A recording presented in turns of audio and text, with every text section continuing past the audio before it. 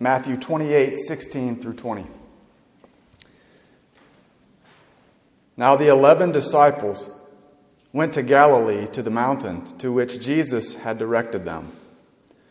And when they saw him, they worshipped him, but some doubted. And Jesus came and said to them, "All authority in heaven and on earth has been given to me. Go therefore and make disciples of all nations, baptizing them in the name of the Father and of the Son and of the Holy Spirit, teaching them to observe all that I have commanded you. And behold, I am with you always, even to the end of the ages." This is God's holy and inspired word. It contains all that we need for faith and for godliness. The grass withers and the flower fades, but the word of our Lord abides forever. Let's go to him in prayer. Dear Father, we ask that you fulfill the promise. For as the rain and snow come down forever, so shall the words of my mouth never return void. We ask you to fulfill that promise even now. In Jesus' name we pray. Amen.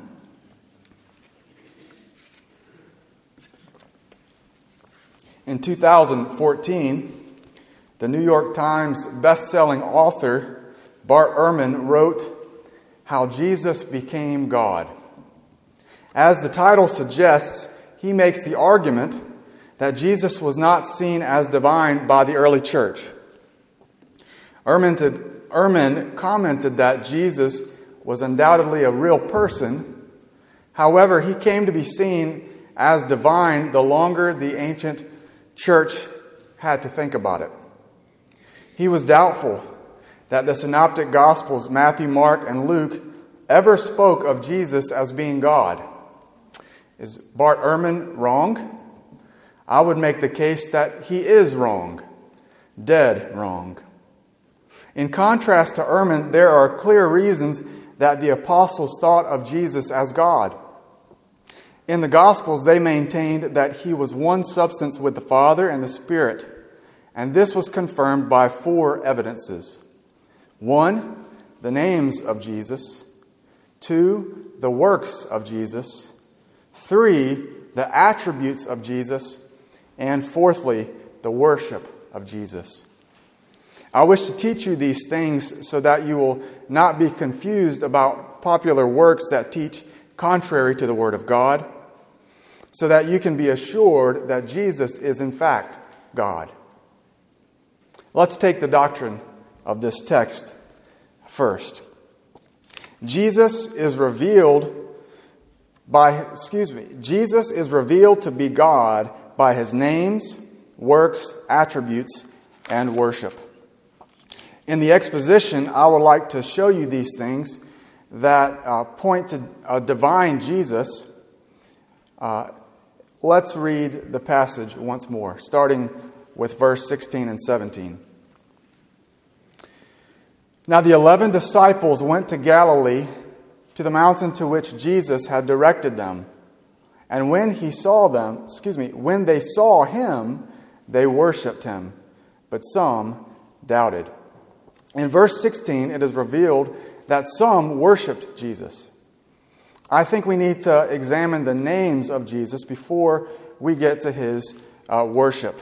This is the first point, the names of Jesus, or the name of Jesus, because we'll only be discussing one name of Jesus. His name was Jesus. In Greek, that means the Lord saves. The same name is ascribed to the Hebrew name Joshua. Yet for the ancient Jews, this was a fairly common name. So how does this identity prove Jesus was divine? Please turn with me in your Bibles to Matthew 1:20 through 25.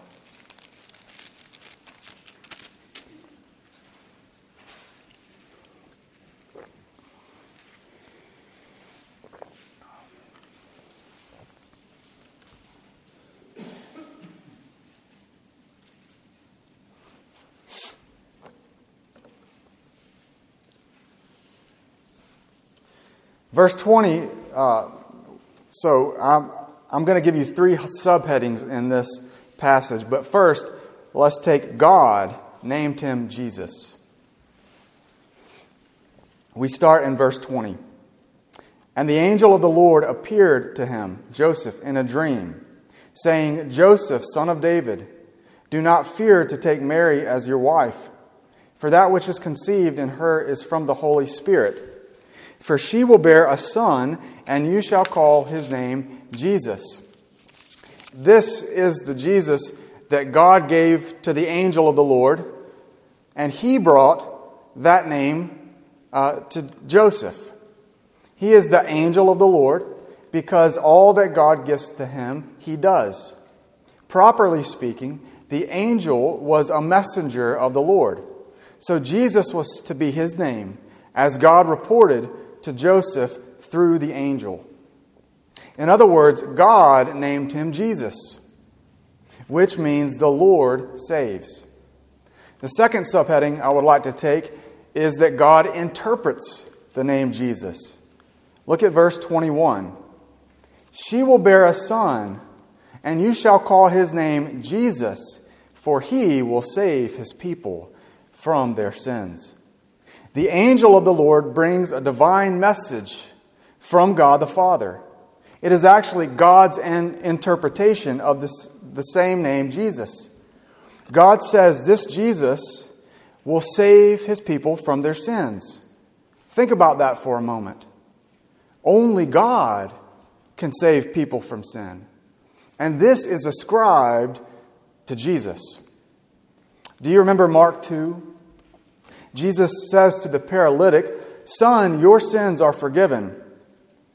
Now, some of the scribes were sitting there questioning in their hearts, why does this man speak like that? He is blaspheming. Who can forgive sins but God alone? Even the Jews knew well that God alone can forgive sins, but this belongs to Jesus as well. This properly belongs to the works of Jesus, and we'll get there in time. But if we can jump ahead to only God can forgive sins.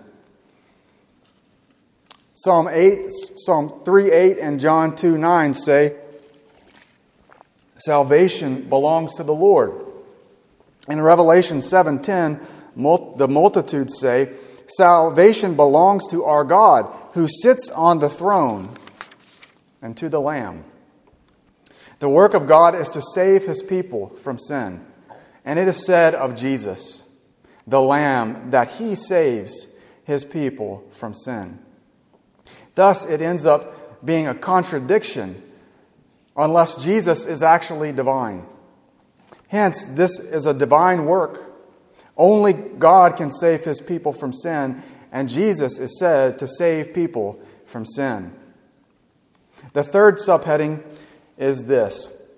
God spoke that Jesus would fulfill prophecy.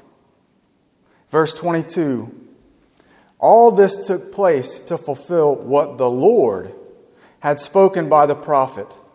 Behold, the virgin shall conceive and bear a son, and they shall call his name Emmanuel, which means God with us. This child would be conceived by the virgin, and they would call his name Emmanuel, which means God with us. Jesus is said to fulfill that prophecy, to be God with us. God the Father says that he would send the Son named Jesus, and he would be born of a virgin, and that the Lord declared that Jesus would be God with us. This is utterly astounding, isn't it? That God would name him Jesus. God would interpret the name of Jesus, for he would save his people from their sins. And God spoke of the fulfillment of the prophecy that is contained in the words of Isaiah 7:14, to be God with us. This is really an astounding prophecy, isn't it? Jesus is said to fulfill it by the Lord. Further, this is supported by the works of Jesus. If you would please turn back to Matthew 28.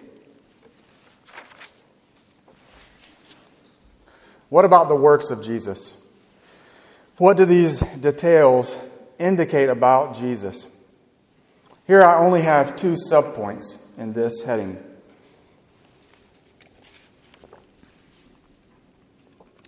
They are: only God can forgive sin, and we already dealt with that. But suffice it to say, Jesus forgives sin. Only Jesus is acknowledged by God the Father to forgive sin. But only God can forgive sin. And thus His deity is revealed.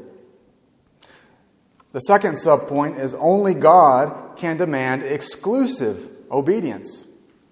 Jesus declared in verse 20, teaching them, those that have been baptized, to observe all that I have commanded you. Notice that Jesus does not say all that God has commanded you or all that the Lord has commanded you. That would be appropriate. But all that I have commanded you. All that I have commanded you. Only God can demand exclusive obedience. And if Jesus does this without being Himself God, He violates the very first commandment. You shall have no other gods before me. Deuteronomy 5:7. Or Deuteronomy 11. You shall therefore love the Lord your God and keep His charge, His statutes, His rules, and His commandments always.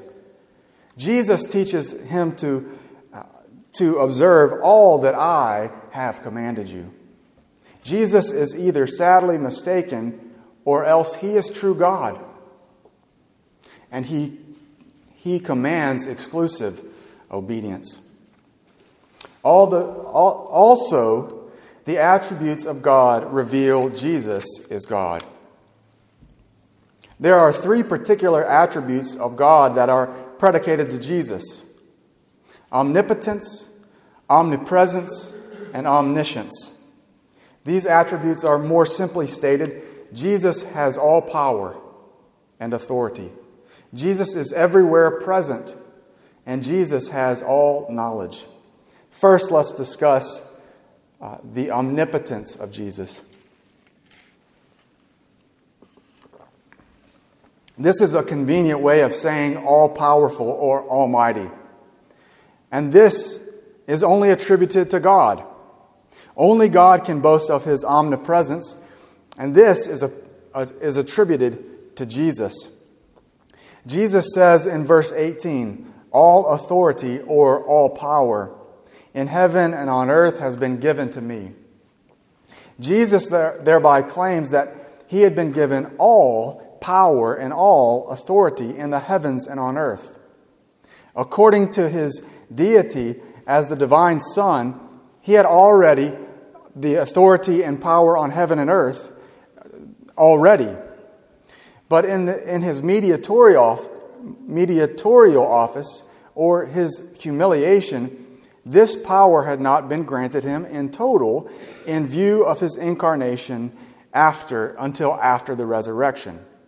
This is confirmed by Romans 1:4.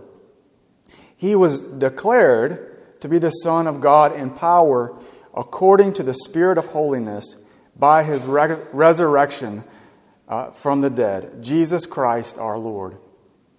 In the present context, this was after His resurrected state. So He can speak of having all authority or all power in His humanity as well. And verse 18 clearly says, all authority on heaven and earth has been given to me. Let us pause for a moment and reflect on this. Do you remember when you were a child, or you're already a child, when something like this happened? Something like this, your parents converse with you. I'm trying to look up, When they said this to you, I have authority over you now. Did you say this, parents? I have authority to you now, but there will come a day when I won't have any authority over you. And you need to be responsible adults and be responsible for yourself. Do you remember that conversation? But that is not so when speaking of Jesus. There is no time when you are not ruled by the authority of Jesus. You are mastered by Jesus. You ought to confess that Jesus is Lord now, for He has all authority in heaven and on earth. You should bow to the authority and power of Jesus now. Either now, willingly, or in the future by force. There is no place where you can escape Jesus' divinity. And He has authority over you. Anywhere you go, He has authority over you. Philippians 2, 9 through 11 says this: Therefore God has bestowed on Him the name that is above every name, so that at the name of Jesus every knee should bow, in heaven and on earth and under the earth, and every tongue confess that Jesus Christ is Lord, to the glory of God the Father. Furthermore, Jesus claims that He is omnipresent.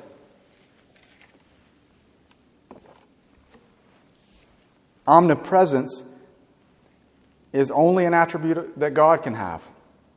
It means always present. And this too is credited to Jesus.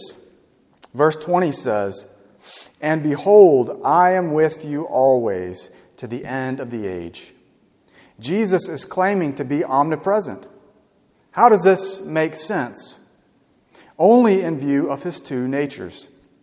In His bodily form, He is always with the Father. However, He is always with His disciples through the Holy Spirit. He promises to be everywhere present with His disciples. Let's pause for a moment to apply this message as well.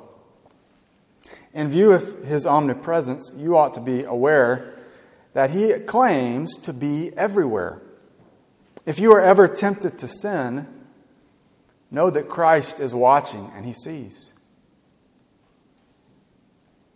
Know that the Son of God is watching you at precisely this moment, and let this be an encouragement not to sin. If you have ever done a good deed and no one seems to notice or even care, know that the Father is thinking of you, and know that Jesus is said to see you and see your good works and glorify our Father in heaven. If you have ever prayed and you don't feel like anyone is listening, know that Jesus is the omnipresent Lord and He hears you. That's a comfort to me, and it should be a comfort to you. Jesus is omnipresent. That is only an attribute that God can boast, and it is said to be found in Jesus. Furthermore, this implies omniscience of Jesus. Omniscience is a state of being that only God can claim. It means all-knowing. And Jesus promises to be with His disciples to the end of the age. This is contingent upon knowing His disciples, knowing who believes in Him. That is the prerequisite of being omniscient or being all-knowing. But He also knows the enemies that He has. In Matthew chapter 9, in another parallel to the healing of the paralytic, He says this: "Take heart, my son, your sins are forgiven." And behold, some of the scribes said to themselves, "This man is blaspheming." But Jesus, knowing their thoughts, said, "Why do you think that in your hearts?" Knowing that Jesus knows our every word, thought, and deed rebukes us. Does this not speak to your heart? That Jesus knows everything. That Jesus knows all your words, thoughts, and deeds. It surely shames me, but it also provides comfort for me. When I was undergoing cancer treatments, a woman contacted me and said that she was mad at God. She was angry at the Lord. Have you ever been tempted to be angry at God? I certainly have. She and her husband had really suffered from COVID. And she was fairly young and healthy. But she said that she was angry with God because every time that she was just getting out of that, God would pull her back in. And with another punch to the gut. After thinking for a moment, I said, "Tell God how you feel. He already knows how you feel anyways." In faith, you can tell Jesus how you are feeling. And if He is omniscient, you can rely on Him to know that you are angry with Him. And He can help you climb out of your anger. He, after all, is a sympathetic high priest and can carry you to the throne of grace where He sits on the throne interceding on your behalf. You can confess that you were angry at God. This includes Him, a member of the triune God, and He will help you in your time of need. Jesus certainly knows that what you are going through, and He identifies and sympathizes with your pain. He had read the Psalms, and He knows how many laments are in the Psalms. They're in the Psalter. They're in the Psalter like Psalm 10:1.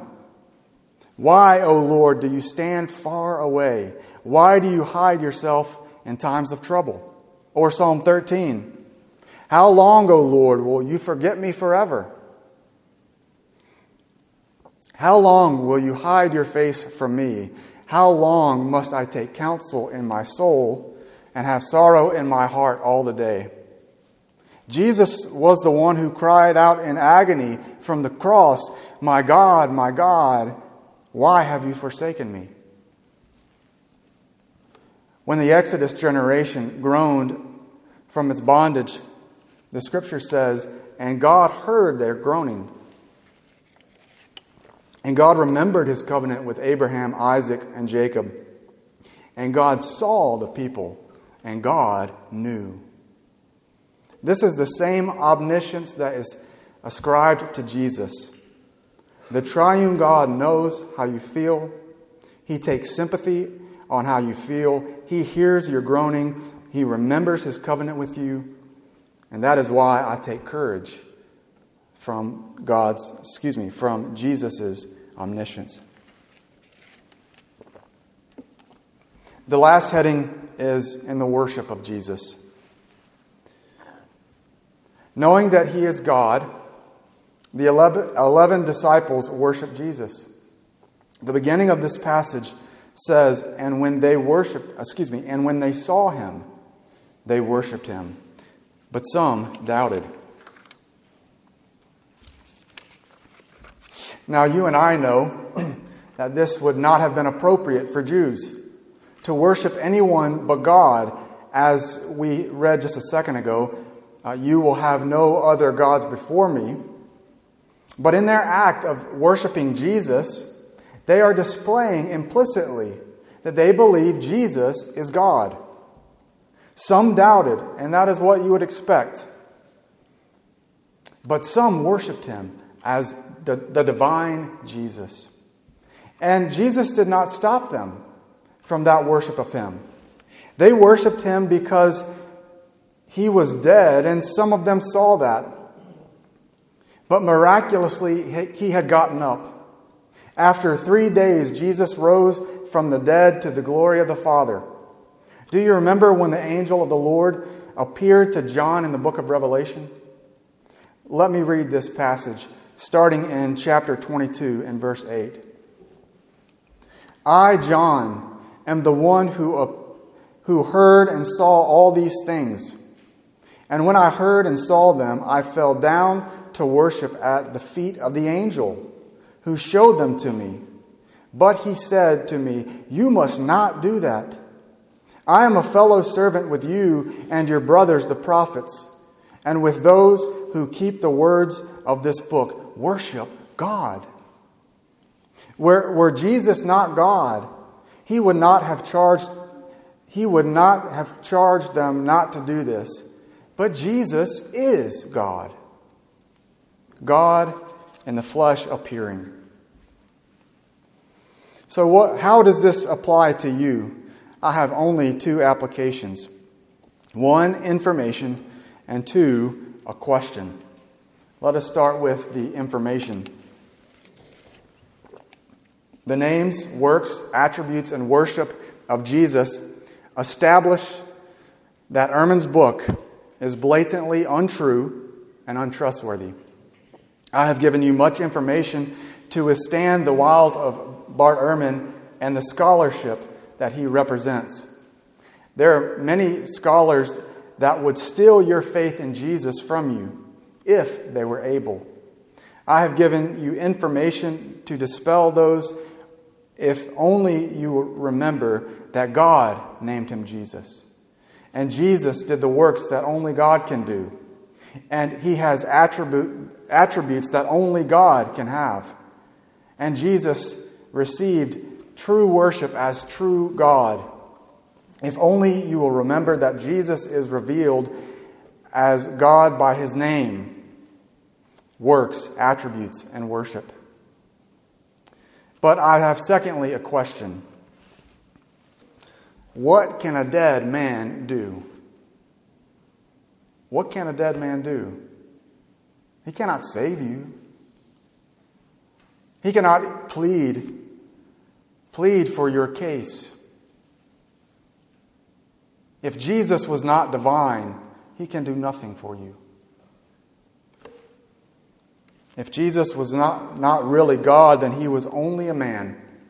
And if he was only a man, he was infected by sin and transgressions of which we all are. Nevertheless, he lived an admirable life, but then he died a horrifying and gruesome death on a cross.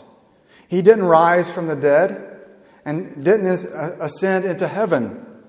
If this was so, he was just a normal human Jew. Once again, I ask you, what can a dead man do? But we really don't believe that, do we? We believe that he was the eternally begotten Son. He was truly incarnated and assumed a true and living body. He lived a blameless life and a righteous life and died the death that we all deserve. And his body was resurrected and ascended into heaven. We believe that he was God in the flesh. The larger catechism, question 38, reads this way. Why was it requisite that the mediator should be God? Answer, it was requisite that the mediator should be God, that he might sustain and keep the human nature from sinking under the infinite wrath of God and the power of death, give worth and efficacy to his sufferings, obedience, and intercession, and to satisfy God's justice, procure his favor, purchase a peculiar people, give his Spirit to them, conquer all their enemies, and bring them to everlasting salvation. This is, in summary, are all the benefits of Christ as God brings to you. However, if he was not God, he was just a man. And if he was just a man, you are still dead in your sins. He cannot promise you anything because he doesn't have the right to offer these promises to begin with. However, by the authority of the Scriptures, Jesus was both God and man in two distinct natures and one person forever. Therefore, he can offer to you all the promises that God can deliver. and He is fully able to deliver you what He promises. He can uphold in His body from sinking under the infinite wrath of God. He can preserve from the power of death, and He can so do this to you. He can give worth and efficacy to the suffering, obedience, and intercession of you and any man that comes to Him. He can satisfy God's justice. He can procure God's favor. He can purchase you as a peculiar person. He can give His Spirit to His people. He can conquer all His and our enemies, and He can bring us to everlasting salvation. If Jesus was just a man, He cannot offer any of these things to you. But He is not just a man. He is truly God. Therefore, only the God-man can make these promises to you and is able to fulfill them by His names, works, attributes, and worship. You can know for sure that He is God. And if He is God, you can worship Him too. Let's pray.